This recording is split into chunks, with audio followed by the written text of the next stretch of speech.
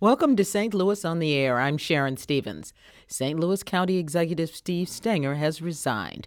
This follows an announcement this morning from the U.S. Attorney's Office that he has been indicted for a pay-to-play scheme. Federal charges of bribery, mail fraud, and theft of honest services. There is still much more to come, including an emergency meeting of the County Council tonight at 6 p.m. Joining me in studio to discuss all of this morning's news is St. Louis Public Radio reporter Jason Rosenbaum. Hi, Jason. Hello. Washington University law professor Peter Joy. Hello. Hello, it's a pleasure to be here. And University of Missouri St. Louis political scientist Dave Robertson. Hi there. Hi, happy to join you. Glad to have you all here. Thank you so much. And I'd also like to invite into today's conversation our listeners, so you can give us a call at 314-382-8255. That's 314-382-TALK. Or send us a tweet at STL On Air or an email to talk@stlpublicradio.org. Okay, first of all, let us talk about what happened this morning. Actually, part of this didn't happen this morning. It happened last week, didn't it? It happened on Thursday. According to the U.S. Attorney's press release, Stenger was indicted on the charges you just mentioned, honest service bribery and mail fraud, on Thursday. And I would say maybe an hour and a half after this news broke. Let me back up for a second. Reporters like myself have been hearing rumors that this indictment was coming on Friday, and a lot of us were bracing for that possibility. It didn't happen, or at least it wasn't announced on Friday. But we had gotten a sense, because there had been a subpoena of county government, and because the allegations of pay-to-play had been swirling around Stenger for years, that something was going to happen pretty quickly. And that quickly happened on this morning. And then soon after that, I received a letter from a member of county government saying that Stenger had resigned immediately around, 10:45. So all this happened very quickly, and I think it's fair to say that we are in unprecedented times in St. Louis County government. I'm sure that Professor Robertson can attest to that. Right.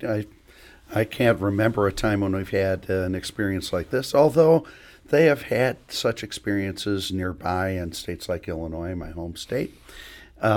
We haven't experienced it in the county, and we're in new grounds right now trying to figure out where we're going to go. Well, let's talk about something. I want to bring in something a little early here. One of our listeners, Katie on Facebook, has a question, and she asks, this is all such a tangled web. Could someone go into what the charge theft of honest services entails? Can you answer that, Professor? Sure.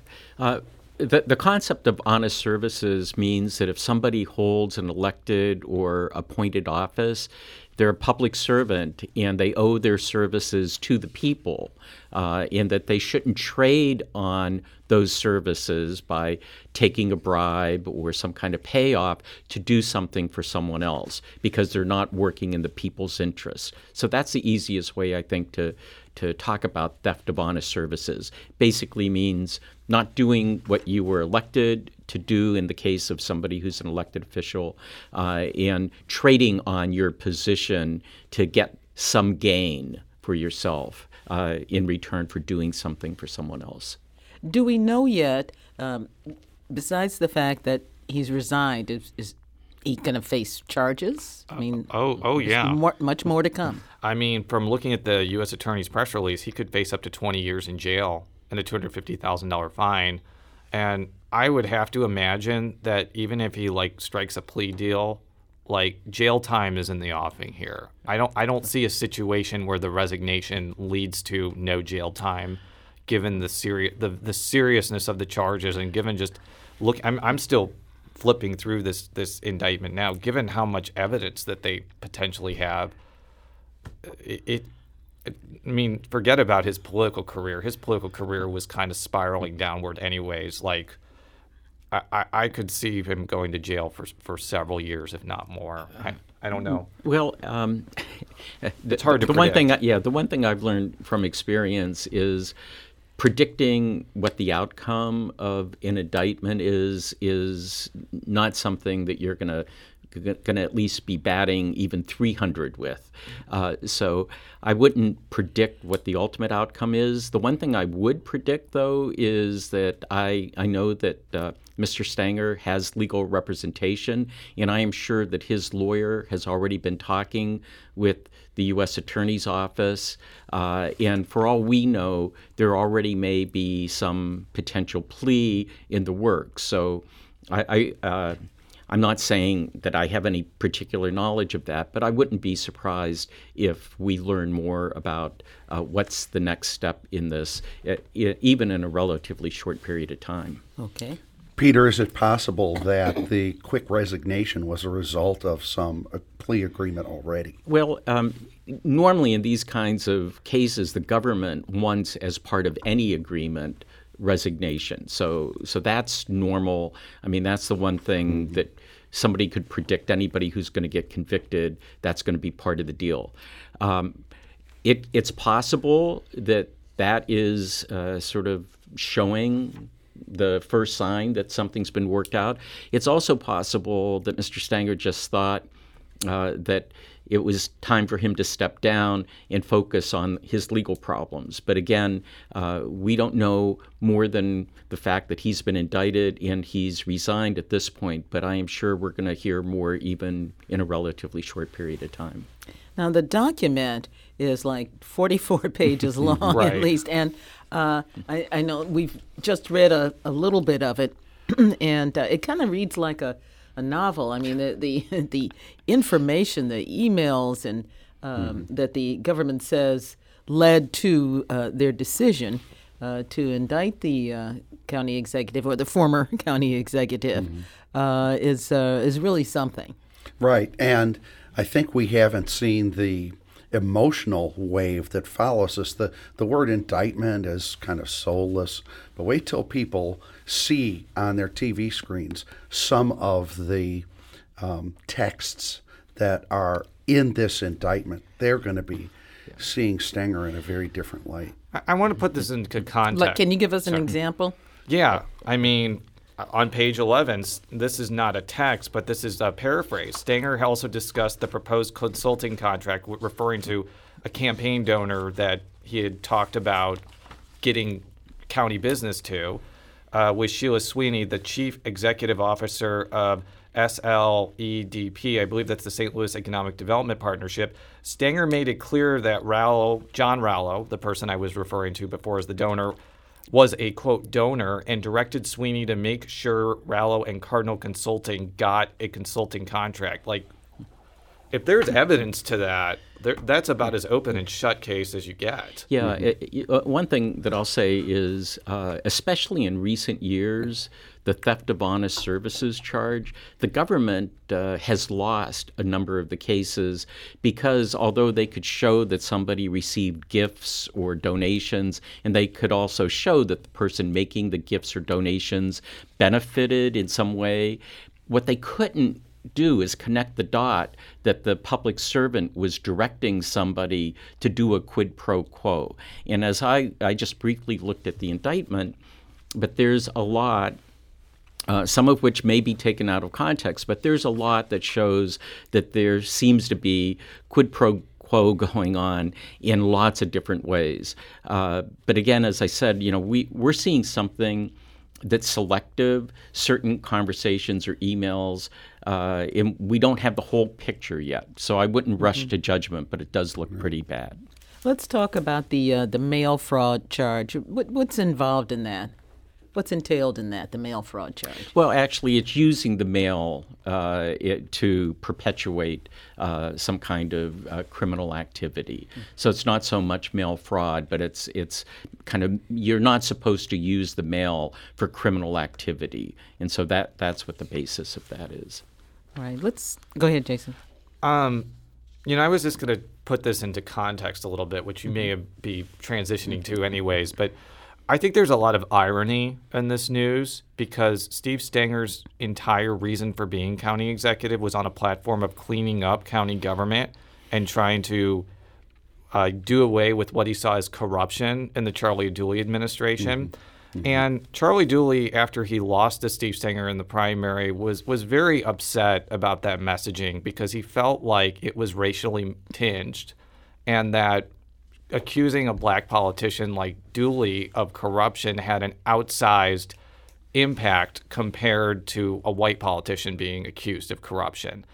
The other irony is that he used Eric Greitens to attack his Democratic primary opponent in 2018, Mark Mantovani, who had given Greitens campaign contributions. And from talking with people of all sides of the political spectrum, I have not found a politician who was more reviled than Steve Stenger. And in some ways... It's like he had no friends? He had no friends. And in some ways, he was more unpopular than Greitens and did a lot of things that Greitens was accused of doing, like for example, these pay-to-play allegations. We have some callers. People have a lot of questions, just like we do. And I think our first caller is Simon from Creve Coeur. Simon, are you there? Yeah. Hi, welcome to the program. And what is your question? Yeah, so I'm hearing that the council will likely select one of their own, and this is something that just personally frustrates me. I'm not an individual that feels very confident in the county council. I'm hearing that perhaps it'll be Councilman Page or even Councilwoman Ebby that might be selected as Stanger's successor. I'm really troubled, and I'd be interested to hear. I'm just troubled by the idea that the council gets first dibs in a sense on this open position. It's just troubling. I'd like to hear what your panelists could comment on that. Okay. Jason, why don't you take that first? Yeah. If you read the county charter, the county council is entrusted with choosing a county executive replacement if there's a vacancy. They don't have to choose a member of the county council. They could choose any Democrat because it has to be the member of the party of the former county executive. So, like, for example, when Buzz Westfall died in, I believe, 2003. I think so. They chose Charlie Dooley to be his replacement. I definitely know that there's a lobbying push to get Mark Mantovani as the replacement. Mantovani, as I mentioned before, ran against Stenger and narrowly lost to him in 2018. But from talking with people kind of before this happened, I'm not getting a sense that he is a serious option compared to Page or Irby. If I had to guess, and this is all speculation, if Sam Page wants the job, then I think he'd be the favorite to serve through 2020, and there would be a primary election and a general election in 2020. If he doesn't want it, and that's a big if because Page is an anesthesiologist and has a very lucrative day job, I would have to imagine there's going to be some thought about giving it to Irby, who, if she was picked, would not only be the first female African-American county executive, I believe she would be the first female countywide official ever. I don't think there's been a countywide official who's a woman in the history of St. Louis County. I could be wrong about that, but there's certainly never been a woman as county executive before. Okay. Right. Dave? I think the justification, first of all, of having the council choose an interim successor, remember this person is going to be up for election in 2020, is that they first have been elected by the people themselves, and second, are in a position to know what the internal workings of the county are more than many would be. And so they feel that the council would be more apt to choose someone with some familiarity with the policy decisions that are ongoing. Now, the other thing politically is that Stenger, as Jason has said, managed to unify all sides against him. And so under those circumstances, it's probable that the council can hold it together for a consensus vote this evening. But stay tuned because anything can happen in this game. Okay, we're going to take a break just a second. Hold on. We do need to take a break, but we'll be back in just a moment. And we're talking about the breaking news that St. Louis County Executive Steve Stenger has resigned after being indicted by federal prosecutors. This is St. Louis on the Air, St. Louis Public Radio, 90.7 KWMU. Okay, we are back. One of our listeners just sent us an email, and he asks, will the county council board president become the interim county executive, or will they have to hold a special election? Jason. Well, I don't have the charter in front of me. I think that there could be a situation where one of the council members becomes the interim very briefly before they choose somebody to serve through 2020. And there will be an election for a new county executive in 2020 now. And I believe, because I wasn't here in 2004, but my understanding from looking at past election results is Charlie Dooley was appointed as the county executive through 2004. There was a primary election where Dooley ran against a number of people, and then a Republican also ran. Mm-hmm. I believe it's the same situation. So if you have, let's say, go through the scenario where Irby or Page serve as county executive but don't run for a full term or for the remainder of Stanger's term. You then have a situation, which I don't think has happened in a long time, where you could have a multiple Democratic primary for this post, and it could be wide open. Now, there could also be a scenario where the person who's picked as county executive is like, I want to remain county executive, and they're still in there. A lot of this is fast-moving speculation, but the people that I've heard who would run in 2020, besides Mark Mantovani, who I think is an almost certain lock to run again, St. Louis County Assessor Jake Zimmerman, Senate Minority Leader Gina Walsh, Senator Jill Shoup, perhaps, or Representative Tracy McCreary. Because I remember, like, when Mantovani was lobbying, I was looking on Twitter, my State Representative Gina Minton, said, like, there are a lot of very capable female politicians that could run for this post, especially since that hasn't happened before. And I think that this is the opportunity, I think, for that type of thing to occur in St. Louis County, especially since we already have a female mayor in St. Louis City and a whole bunch of other officials too. Yeah, I agree. There certainly is a possibility for a lot of division in the future over who would be favored to run for county executive and who would be supported by different groups in different sections of the county. So someone who could consolidate support fairly early would have a great shot at winning a primary and then a general election in 2020. Peter, do you want to? Yeah, I mean, this is much more political than it is legal, though from kind of my armchair political science point of view, I would think that whoever the interim executive is, if that person did a good job and decided to run, they would be a formidable candidate. Okay.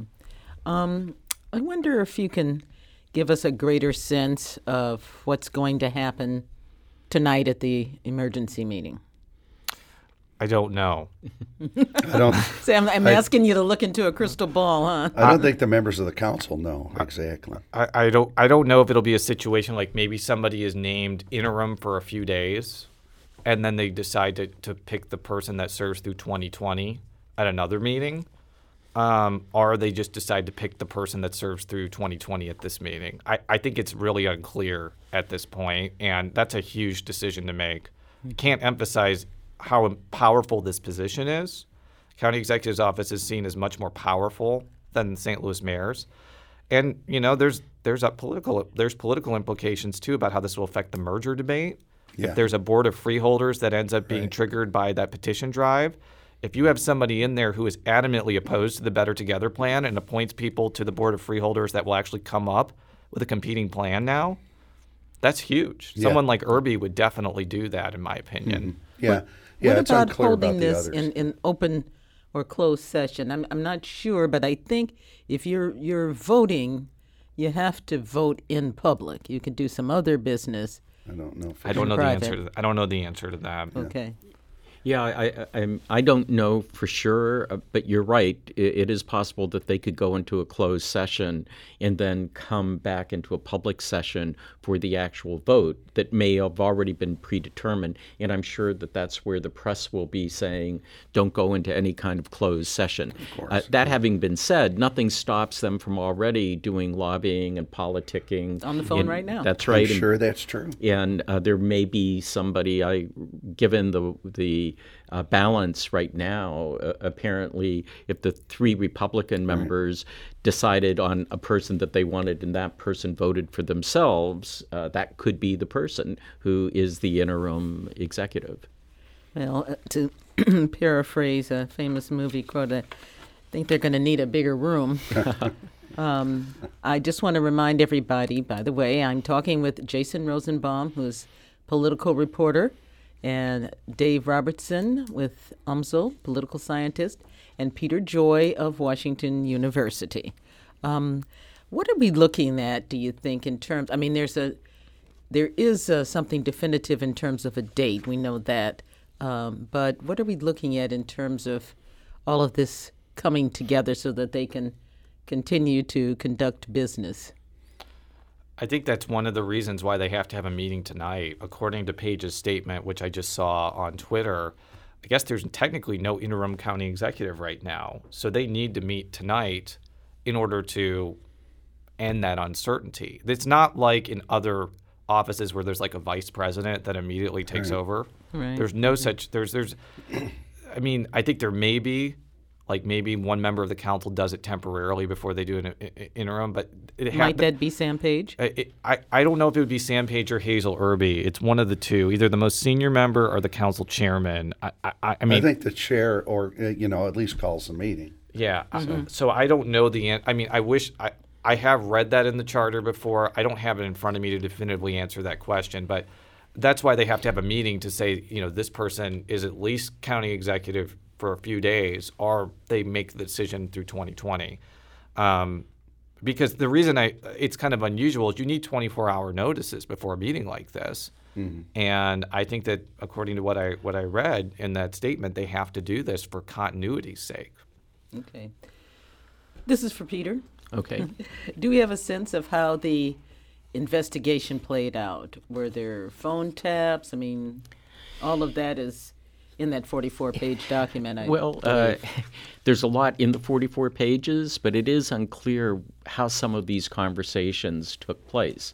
I mean, it could be that going back, and I think the first ones are going back to definitely 2015, and there may have even been something earlier, that there was already, either because of this investigation or somehow some related investigation, a wiretap that had been authorized by a judge. It's also conceivable that someone who was a party to some of these was taping them themselves. And the other thing that's a little unclear is exactly which one of these were emails and which ones were from conversations, and that's not, as far as I've been able to tell, fully disclosed in the indictment. And because of that, we just don't know how these pieces came together. In terms of emails, emails could have been produced as a result of the subpoena.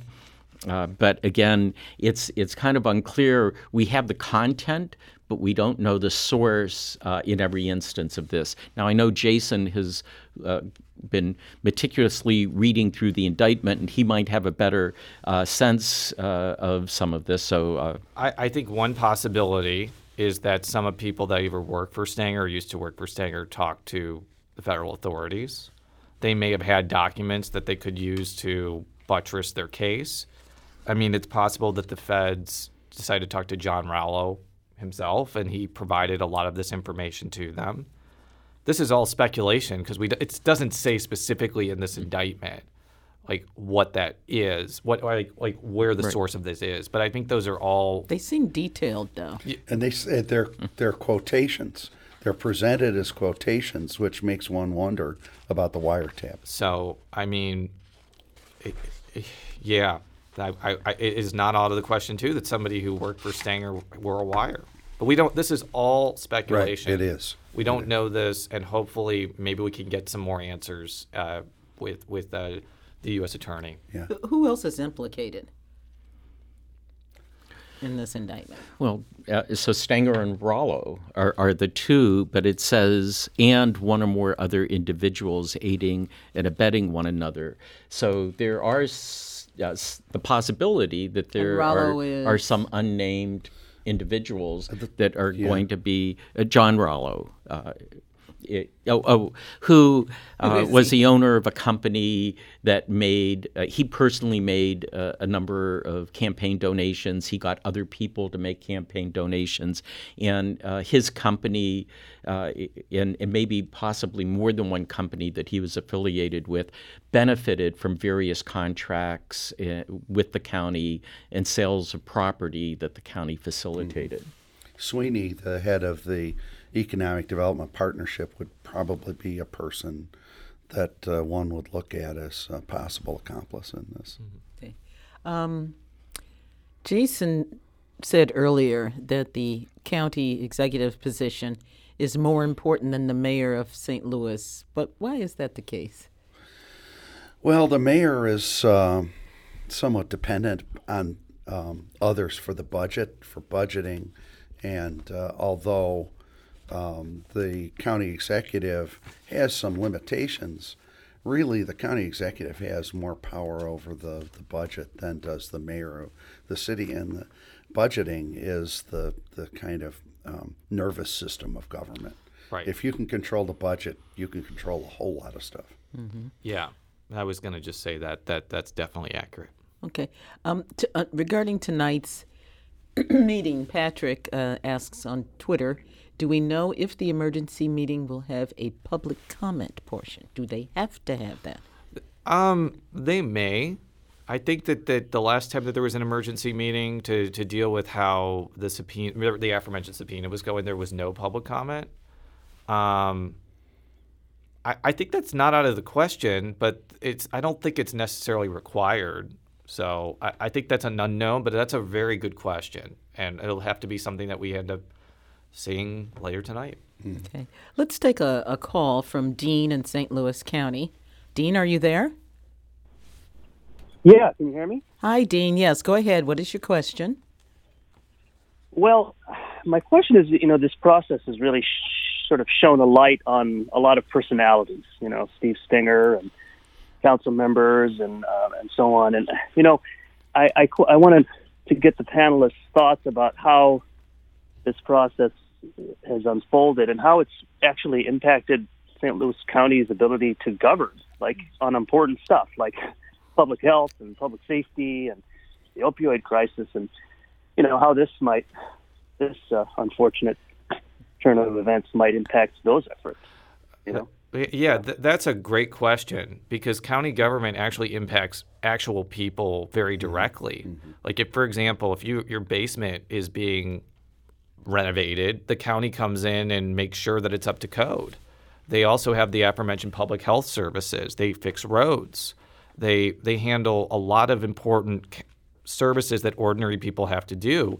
And from what I've been told by council members through this entire skirmish, crisis, whatever you want to call it, they've emphasized that county government is actually functioning pretty normally, because a lot of the people that are in county government are like career employees that do certain things for the people of St. Louis County, kind of removed from politics. And I would expect that to continue, but I also think that the change in leadership will affect actual function of county government, just because the county executive, as Professor Robertson mentioned before, is a very powerful office, and also the perception. Because if people are seeing things like this, the perception is going to be that county government is in chaos, even if things are functioning relatively normally. Investigations take a lot of time. They've taken a lot of time of the council members. This could get things back on track with more normal efforts to solve the county's problems, and also make appointments a little more regular. I think some offices haven't been filled. It's been a news story recently, so we'll see. Very good. Thank you very much. I want to thank St. Louis Public Radio politics reporter Jason Rosenbaum and Washington University law professor Peter Joy and University of Missouri St. Louis political scientist David Robertson for joining us today. This is St. Louis on the Air on St. Louis Public Radio 90.7 KWMU.